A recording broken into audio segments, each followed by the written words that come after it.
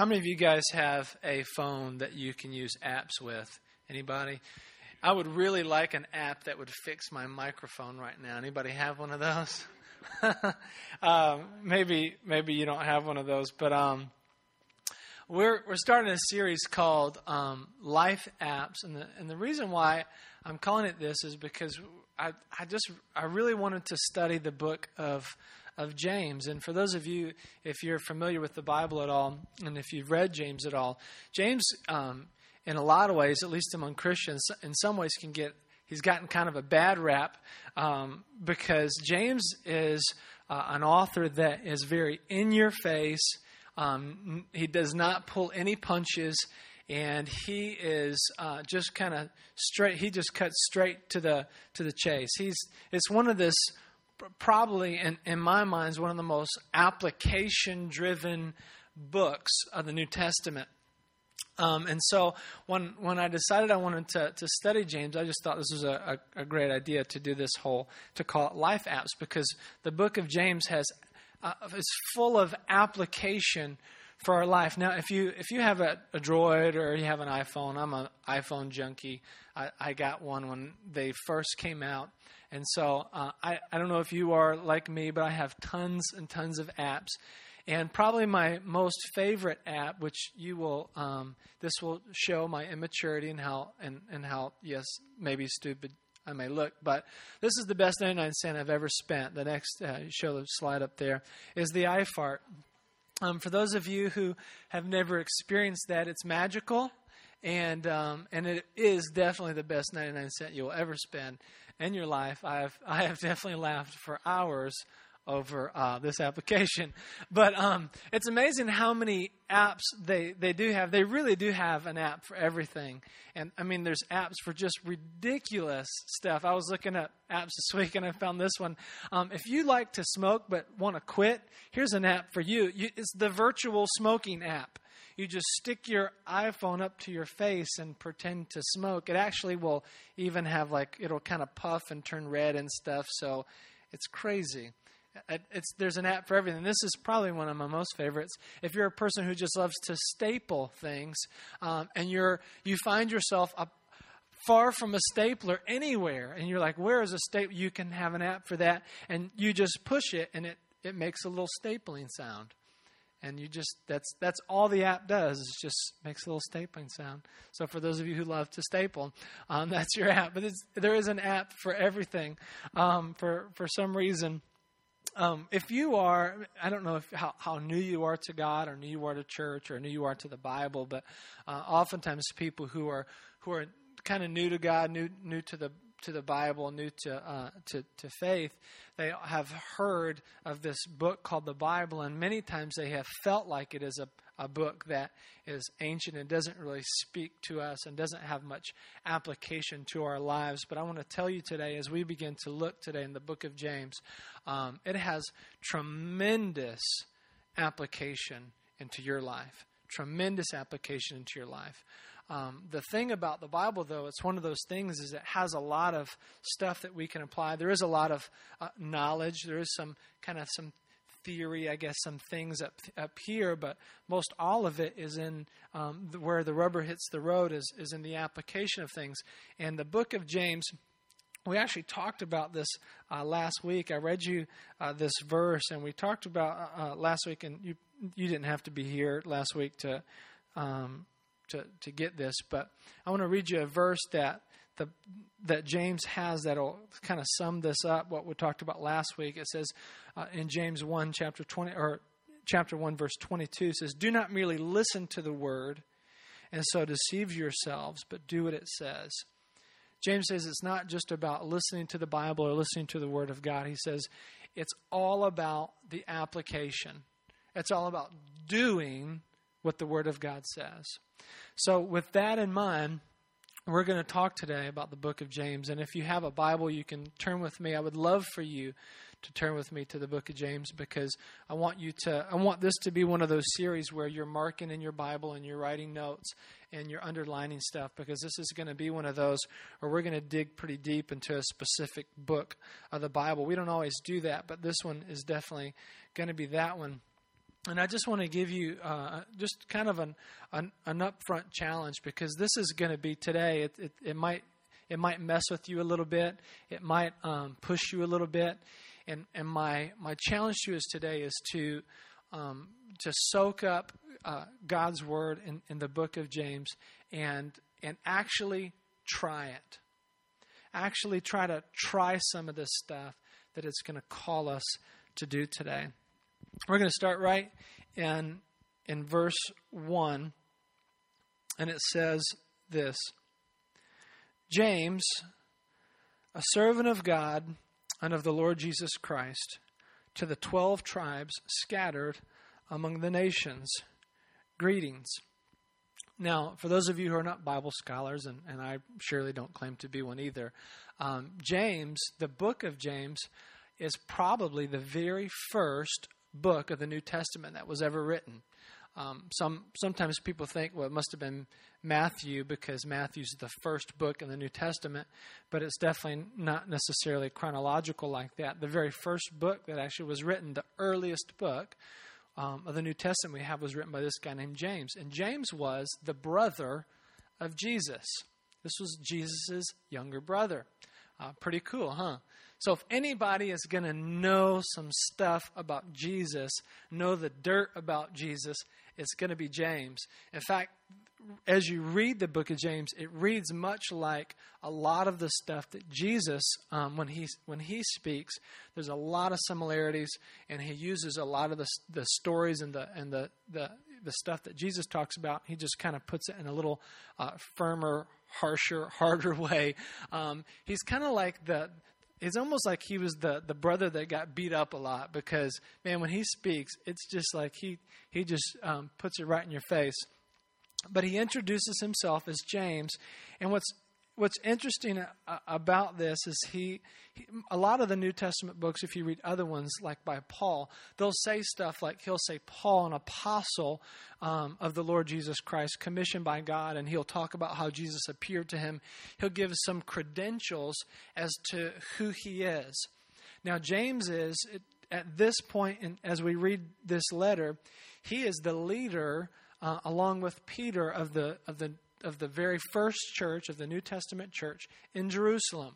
He is like the head pastor, bishop, whatever you want to call him. He's the dude. And so him and Peter are heading up the church of Jerusalem. He is a Jew. He's a very good Jew, and he obeys all the laws.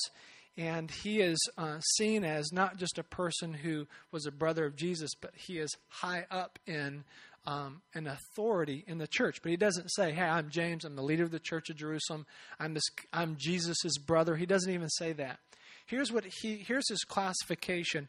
Here's what gives him the authority to say what he's about to say to us, because he's about to tell us over the next 6 or 7 weeks as we go through this. He's going to tell us some really tough stuff, some kind of hard to swallow things. And here's his authority for doing that. He says, "I'm a servant." Now, that's actually not even a very good translation of that. We translate it in a lot of our modern Bibles, the word servant, because we don't like the word slave. But this word is actually the word doulos, which means slave or bond slave. It's a bond servant. It's a person who is not a slave. They've not been enslaved, but they have freely chosen themselves to serve in enslavement someone. That's the word. He says, "I am a slave of God. I have freely chosen to serve God." When we think of the word servant, we think of somebody who might be a hired help, or we think somebody who's like, they go do nice things for people. I'm going to go serve someone because I want to be nice to them and out of the goodness of my heart. James is not serving God out of the goodness of his heart. He's not serving God because he gets paid for it. He says, I am a freely chosen slave of God. God has possession of me. I have no will, no agenda of my own, and this is from him. And he makes two distinctions. He does not just say a servant of God. Notice he says, and of the Lord Jesus Christ. He does not say, and of my bro. He does not say of just my brother. He says, I'm a servant of God and of the Lord Jesus Christ. And he uses the language of Messiah. He says, this guy Jesus, He's not just my brother. He is the Lord. He is the Messiah. He is God. So he's coming to us saying, I'm a servant. And I want you to know, if you're a person here who is a servant of God, if you're just a person who tries to do nice things every once in a while towards God, you're not going to like this book at all, because you're not going to want to follow it. You have to get to the place where you're going to be like James, where you're going to say, I am a slave to God. I serve Him. I serve Him only. My agenda is not my own. My only agenda I have is His agenda. And when you get to that place, only then can you begin to swallow and begin to do and become obedient to what this book is going to call us to do. So he says, I'm a servant of God to the 12 tribes scattered among the nations. To the 12 tribes is a statement of the 12 tribes of Israel. He was speaking to Jews because at that time, when he wrote this book, the only people who were Christians were Jews. They had actually not even had Gentile believers. There might have been some, but the majority of people who had come to know Jesus at the time he wrote this were all Jews. In fact, later James and Peter and Paul, later, of course, we see that in the book of Acts. We see this movement of Gentiles, people who are non-Jews, coming to know Christ. But at this point, most of them were actually mostly still Jews. And he says this, to those 12 tribes, to the church scattered among the nations. Now, the reason why they're scattered is because in Acts chapter 8, we read about a great persecution. The leaders of the church of the Jews at that time, they actually stoned and killed this guy named Stephen, who stood up for Jesus and said, he is the Christ, he is the Messiah. They stoned him and killed him. And then it says that after the next 4 verses, it says there was a great persecution that came about. In other words, they were taking people who believed in Jesus. They were stripping them of their homes, putting them in prison. They were killing some of them. They were burning their homes. They were doing terrible things to them. And they scattered. They left. They left from Jerusalem, and it said, and the gospel spread with them. They preached the gospel everywhere as they were going along. So he's speaking to a people who are traveling away from their homeland. Many of them have lost their places of business. Most all of them have lost their places of business. They've lost their homes.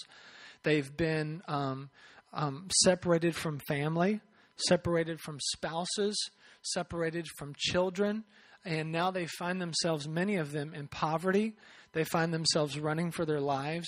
They find themselves hiding in people's homes.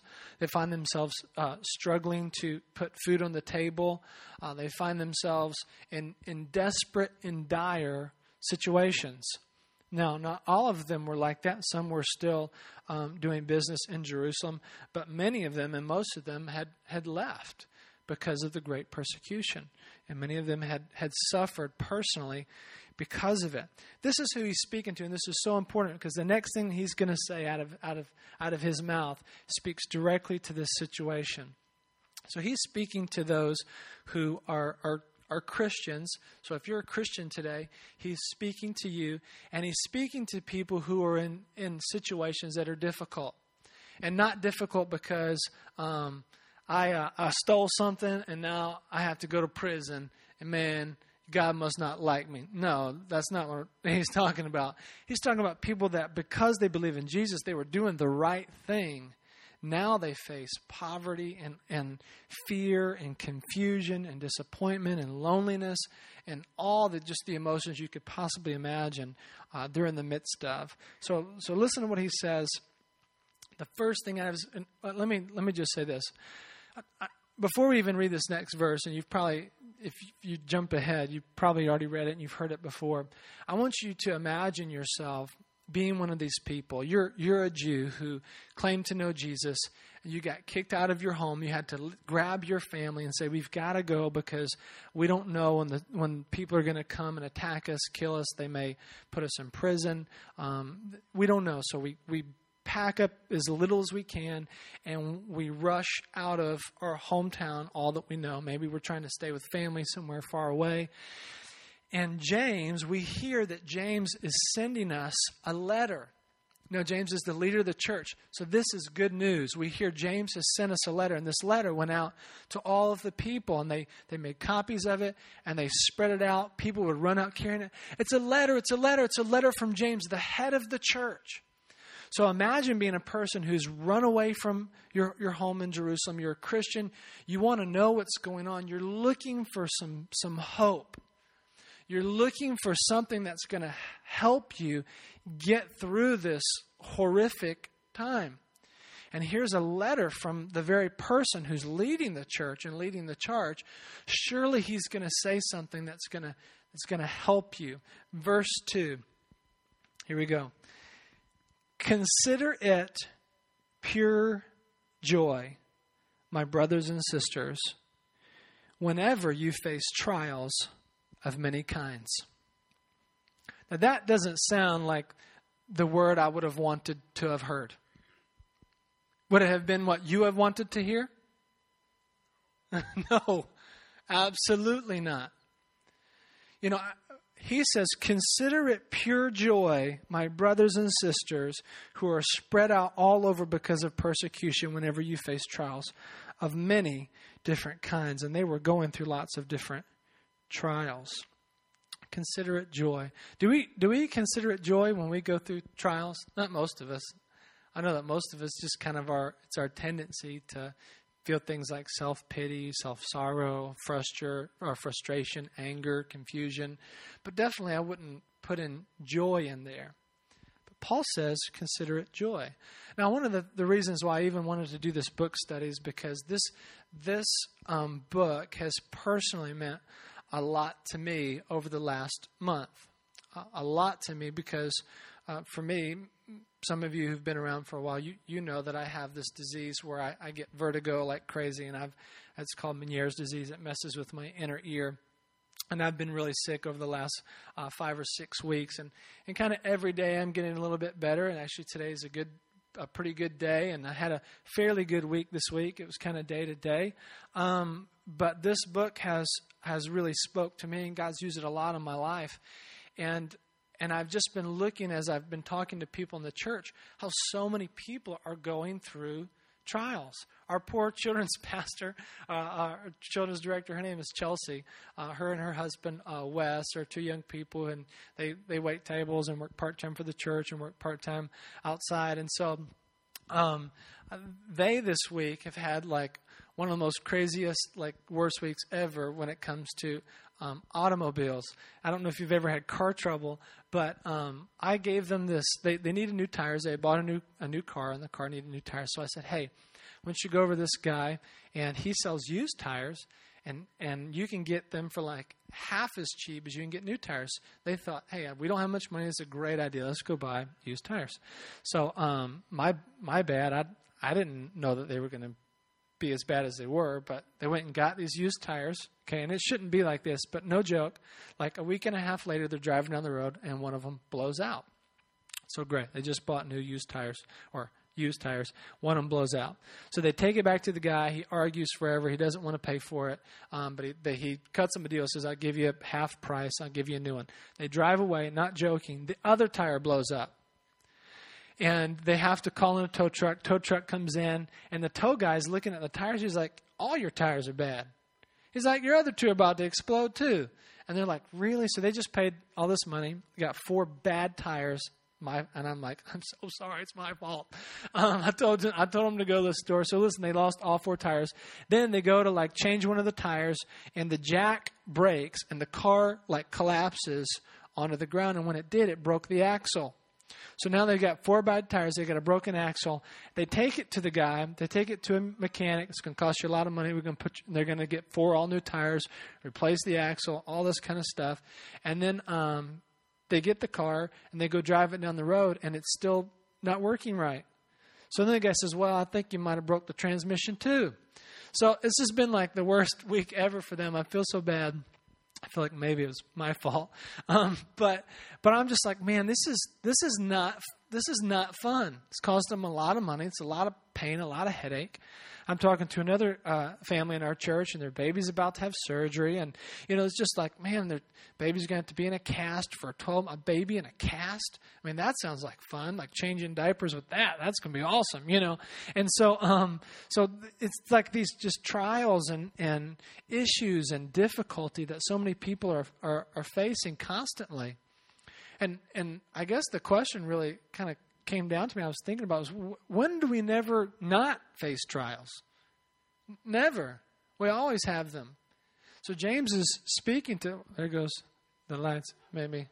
So James is speaking to us, and he's not just speaking to them, but he's speaking straight to us too. And I hope that you can see that this is for you. He says, consider it pure joy.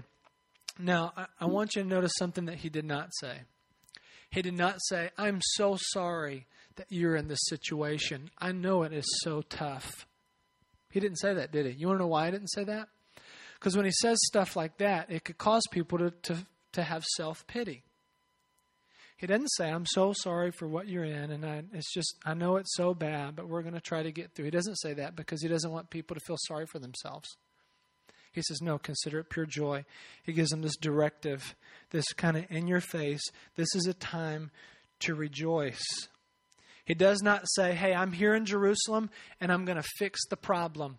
I'm the head of the church and we're going to get some stamps and we're going to distribute food and I'm going to change the system here and the politics here.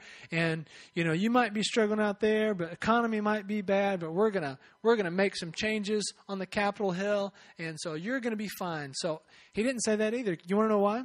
Because that's false hope in man's efforts.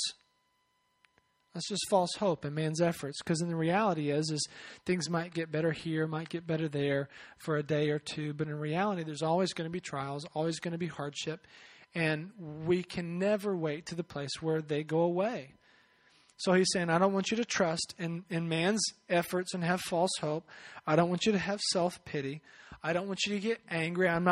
He didn't say, hey, we're going to get back at these people. He didn't say we're going to rally together. There was no strategic plan for them to come together to fight the system. Hey, these people are persecuting us, but we're going to rally together and we're going to get them back. That's not in the letter. He says, consider it pure joy. Why would they not rally back against these people? Because he doesn't want to cause anger and revenge. He wants them to be joyful exactly where they are. He's doing this. He's saying there is no excuse, no matter what situation you are in life, for us to stop being obedient to God and stop living in faith to God and to stop rejoicing in God. Because our obedience to Him and our joy in Him and our rejoice in the Lordship of Jesus does not matter. It did not matter because they just came out of Acts chapters 2 and 3 when there was just this praising of God and miracles were happening and crazy stuff was happening and people were being provided for, sick people were being healed, and people were just so happy and they were sharing everything with each other. It was so good. He didn't say, one day it's going to be like that, guys. He didn't say that. He said, no, now, in the midst of where you are now, even though if you can rejoice then, you can rejoice now. There is never an excuse because there will always be trials. There will always be hard times ahead. And joy doesn't have to do with our circumstances and our situations. So his directive to them is consider it pure joy. And here's the why. Because, verse 3, because you know that the testing of your faith produces perseverance. That's a word we love. Ooh, I'm a person who's perseverant. And he says, verse 4, let perseverance finish its work so that you may be mature and complete, not lacking anything. So he says, you're going to go through this testing of your faith, but it's going to produce something in you, something that you do not have now, called perseverance. And if we let perseverance finish its work, you're going to be a person who's mature and complete, not lacking anything. Now, oftentimes people will misread and misinterpret this passage. And let me explain to you. Some people will say that means every time I go through something bad, that means God is testing me. That is not what it says. Okay, God is not testing you. God is not out poking at you, waiting for you to mess up so that you would pass or fail. Okay, it's not like that. It's not like in school when you take tests and you pass and fail. Listen, I had this great idea. I was in college at Florida State University, and I needed to take a foreign language, and I hate foreign languages. So I said, I'm going to take this class pass or fail, because I could do that because it was not required within my major. I was a biology major, and so I had to have just some kind of language to graduate. But I could take it pass or fail. So I said, I'm going to take this class pass or fail. It's a really stupid idea. So I get in this French class, okay? And, of course, the Lord would ordain me to sit next to this extremely cute little girl. And as I sat next to her, I was really distracted because I cared more about her than I did about the class. And so I thought, this class is pass or fail, so I can just kind of do a mediocre job, and I can just flirt with this girl beside me and not really do much in the class. So every time it came test time, I would cram as much as I could. I didn't do much homework. I would cram as much as I could, and I would do just barely below average on my tests. But then my French teacher thought it'd be really fun to start doing pop quizzes. How many of you guys just loved pop quizzes? Anybody out there? Come on, raise your hands. I hated pop quizzes because here's why I hated them, because I never did my homework and I didn't read and I didn't study and I never paid attention to the teacher because I was checking out the cute girl. And so I was not very good at pop quizzes, and the problem became he started adding up all these pop quizzes as a major part of our grade. I did basically C's on my tests, but I failed on my pop quizzes.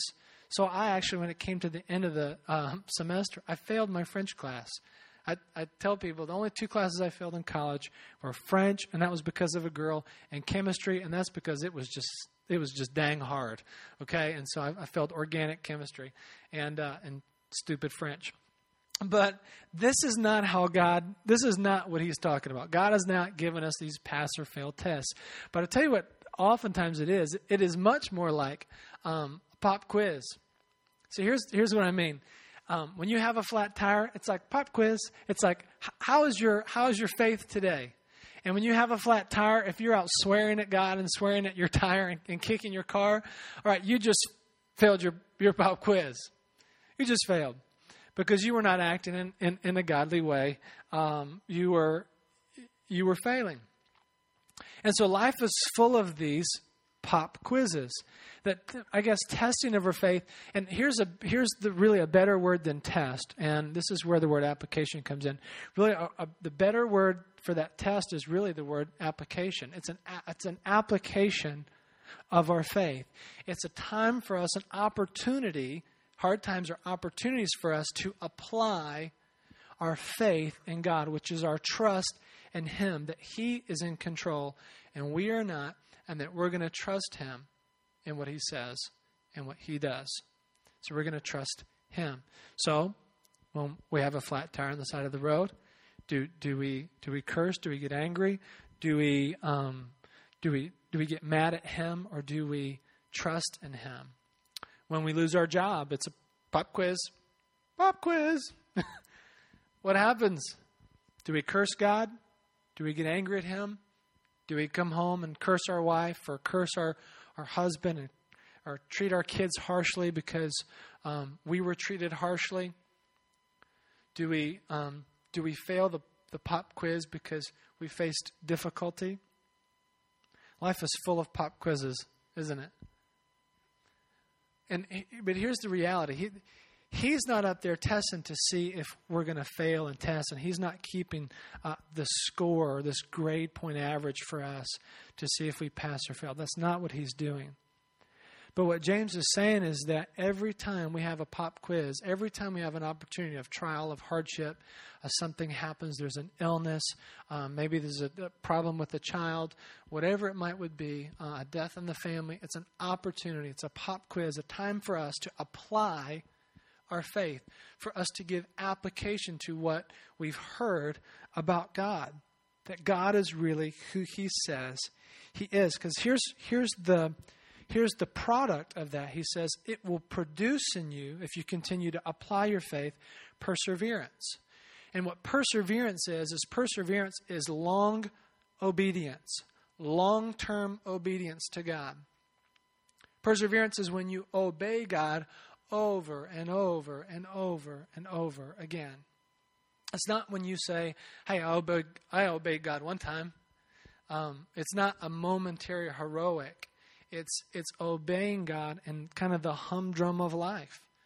And in the day-to-day, going to the grocery store and, going to the gas station and coming home and cleaning the house and doing the laundry and all of the things that's just the humdrum of life. Is being obedient over the long period of time. That's perseverance. And when you're obedient over the long period of time, what James says is he gives us this picture. He says, here's what happens with perseverance. He says, if we would let perseverance finish its work, he said, you may be mature and complete, not lacking anything. He gives us this picture of a Christian who is mature in Christ, who is complete in Christ, who is not lacking anything. And maybe you're a person here who says, man, I feel like I'm far away from where God would have me be. I'm far away from the person that God would have me be. Every time you have a pop quiz in life, a trial in life, it's an opportunity for you to apply your faith to become more and more the person who God wants you to be. That God wants to use every opportunity in your life to lead you to the place where you are, where He wants you to be, the person that He wants you to become. He wants you to be mature. Now, we use that word a lot. Most all of us, if I asked you, hey, are you a mature person? You would say, yes, I'm mature. And when we make fun of people, we say things like, oh, you're so immature. Right? We consider ourselves mature. Even 13-year-olds consider themselves mature just because they have a little hair growing on the top of their lip. It's like, I'm mature. Let me check out my cool fuzz. But maturity in this is spiritual maturity. How are we in relationship to God? How is our faith and our maturity in Christ? I have a 2-year-old daughter. She just turned 2. And we're starting to potty train her. She's really excited about potty training. She loves the potty. She wants to go pee-pee in the potty. She just won't. She thinks it's a great idea. We bought her this cool little Dora, cushy potty thing, that goes on top of the toilet seat. And she wants to wear big girl panties, and we bought her little Dora panties. And so she puts on Dora panties. And she'll say, I want to wear panties. I want to wear panties. I want to go pee-pee in the potty. So we put on panties, and we sit her on the potty, and she just sits. She thinks it's awesome. Okay, I'm all done. But you didn't go potty. I know. It's like, so she gets down. The other day, we were trying to get her to go pee-pee in the potty, but she went pee-pee on the floor. And she goes, Dad, I go pee-pee on the floor. And we're like, no. You don't go pee-pee on the floor. You go pee-pee in the potty. She goes, no, pee-pee on the floor. Well, no, it's pee-pee on the potty. No, pee-pee on the floor. She liked pee-peeing on the floor. I guess that was, but she's still kind of growing up. And listen, many of us spiritually, we're still in potty training because we're still pee-peeing on the floor. We're making messes of our lives spiritually, aren't we? Sometimes. And for some of us, I would hope that this would be a challenge to you. Again, I told you in the beginning, James is not, he doesn't put things very easy sometimes. He wants you to be mature. He's saying if you want to be mature, then you need to exercise faith and trust in Him and consider every trial you go through joy. Rejoice in it. Be faithful to God no matter where you are, no matter what trial you are enduring. He wants you to head towards maturity. How many of you could say, I need to grow up. I need some maturing. Let me just challenge you with this. And if you don't remember anything else, remember this. Never waste a good trial. Never waste a good trial. Never waste a hardship. Never waste something bad in your life, because anytime you have a trial, anytime you have a hardship, this is the question that we should be asking. God, what would you like me to learn in this trial? God, how would you like to grow me and mature me in this trial? God, this is a really difficult time for me. I've lost my job and I'm really struggling financially. How would you like to mature me, God, in this time? Not self-pity. God, why aren't you providing for my needs? God, why would you do this to me? God, why would you do that? No, James says, none of that. Consider it joy.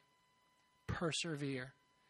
Just because you're going through a hard time does not give you the card, the get out of free jail card, to stop obeying God, to stop having faith in God. You need to have faith in Him when times are good and when times are bad. And at every trial, never waste a good trial, and ask God, what do you want to do in me? What is lacking in me during this trial that I need to grow in order to become the man of God, the woman of God, the teenager of God that you've called me to be? Because becoming mature and complete is in Christ is the end goal. If it's not, then I don't know what is. But becoming mature and complete and not lacking anything is the picture of the Christian that we would want to be.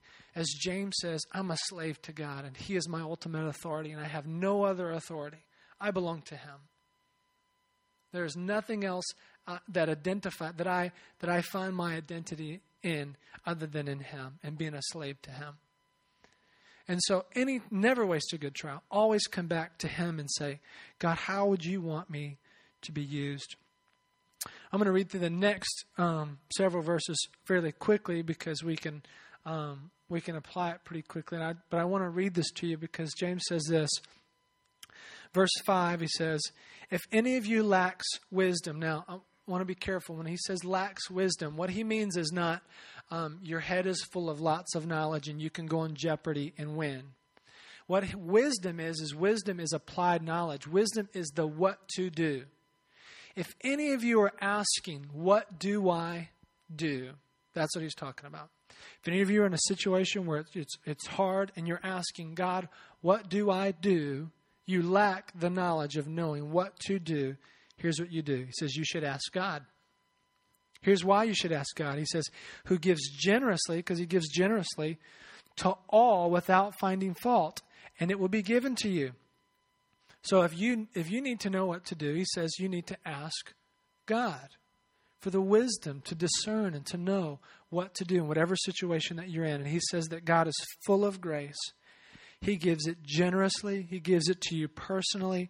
And He gives it to you without finding fault, knowing that you're a sinful person, knowing that your sin is covered under the blood of Jesus, that He does not looking at you and saying, you're a pretty sinful person. I'm not going to help you out, but I'm going to help this person out. That's not what He's saying. He's saying He's going to give it to you if you ask Him for it. But James gives us some stipulations. Verse 6, but when you ask, you must believe. That's the issue of faith. That's the issue of trusting in God. He says you must believe and not doubt, because the one who doubts is like a wave of the sea, blown and tossed by the wind. That person should not expect to receive anything from the Lord. Such a person is double-minded and unstable in all they do. Listen, I told you James was kind of in your face. I told you it was hard to swallow some of the things that he says.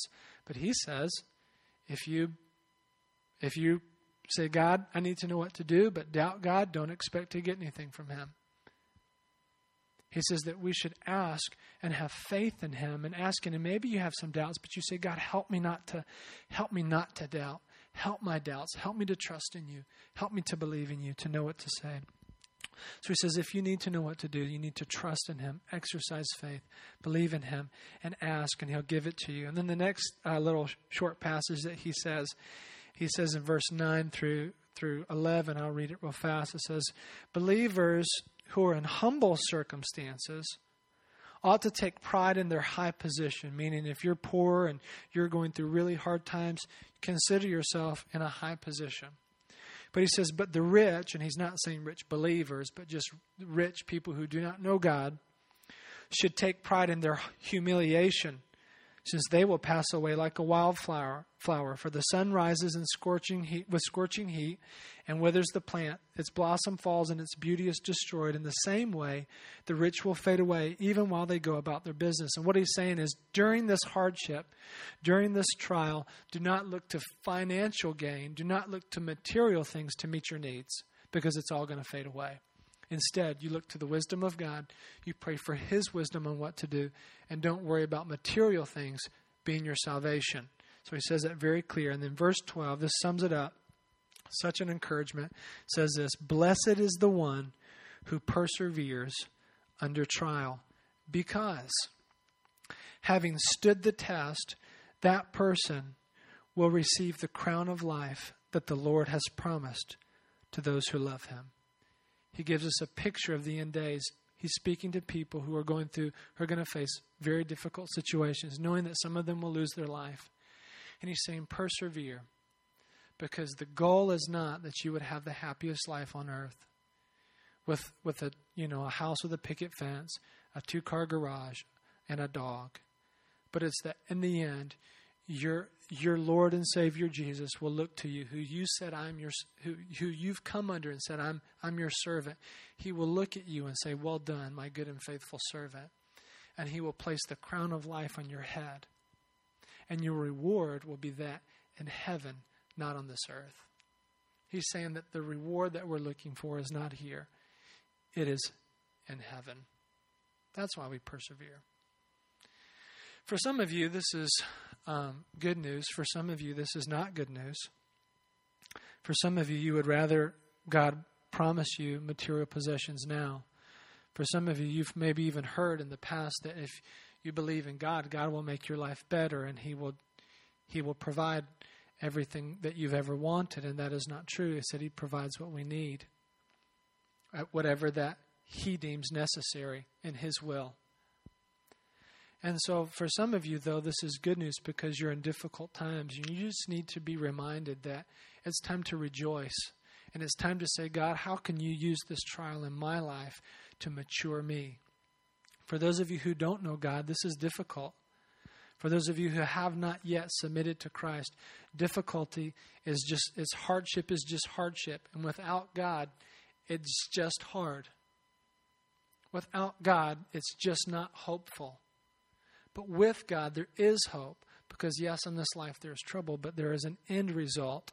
And yes, there is an afterlife. And yes, you will meet your Maker. And yes, His name is Jesus. And if you know Him and you serve Him, He will say, well done, my good and faithful servant. If you do not know Him, He will say, depart from me. And it will be more hard times. And this is the message of James. It is hard and it is true. But we should come to the place where we ourselves have decided who we're going to serve and who we're going to follow. So this week, as you face trials, and I face trials, listen, let me just encourage you. Rejoice. Rejoice. No matter what circumstance, rejoice in Him, because He is faithful. Even when we're not, He is faithful. This last 5 weeks for me has been really difficult, but I came to the place, I would say probably the last week, I just was spending time with God and praying.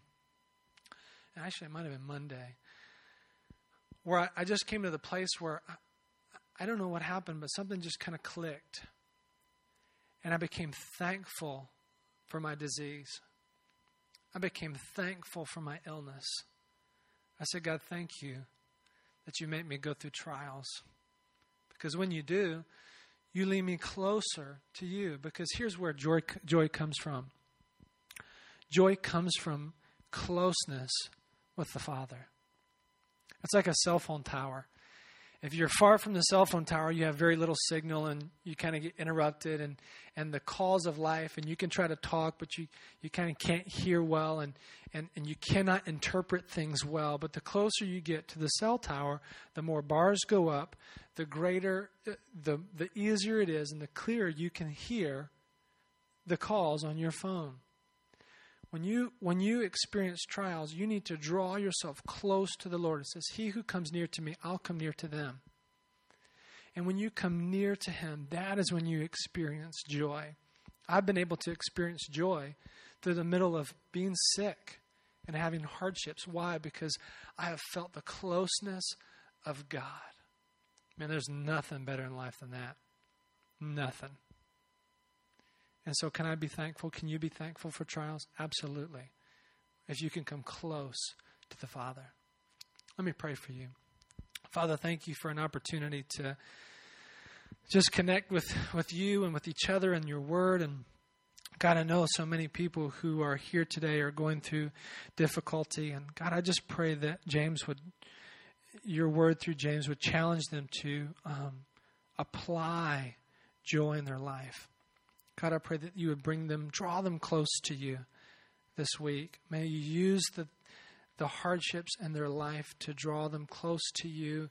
You would mature them this week. God, we love you. We thank you in Jesus' name. Amen. We're going to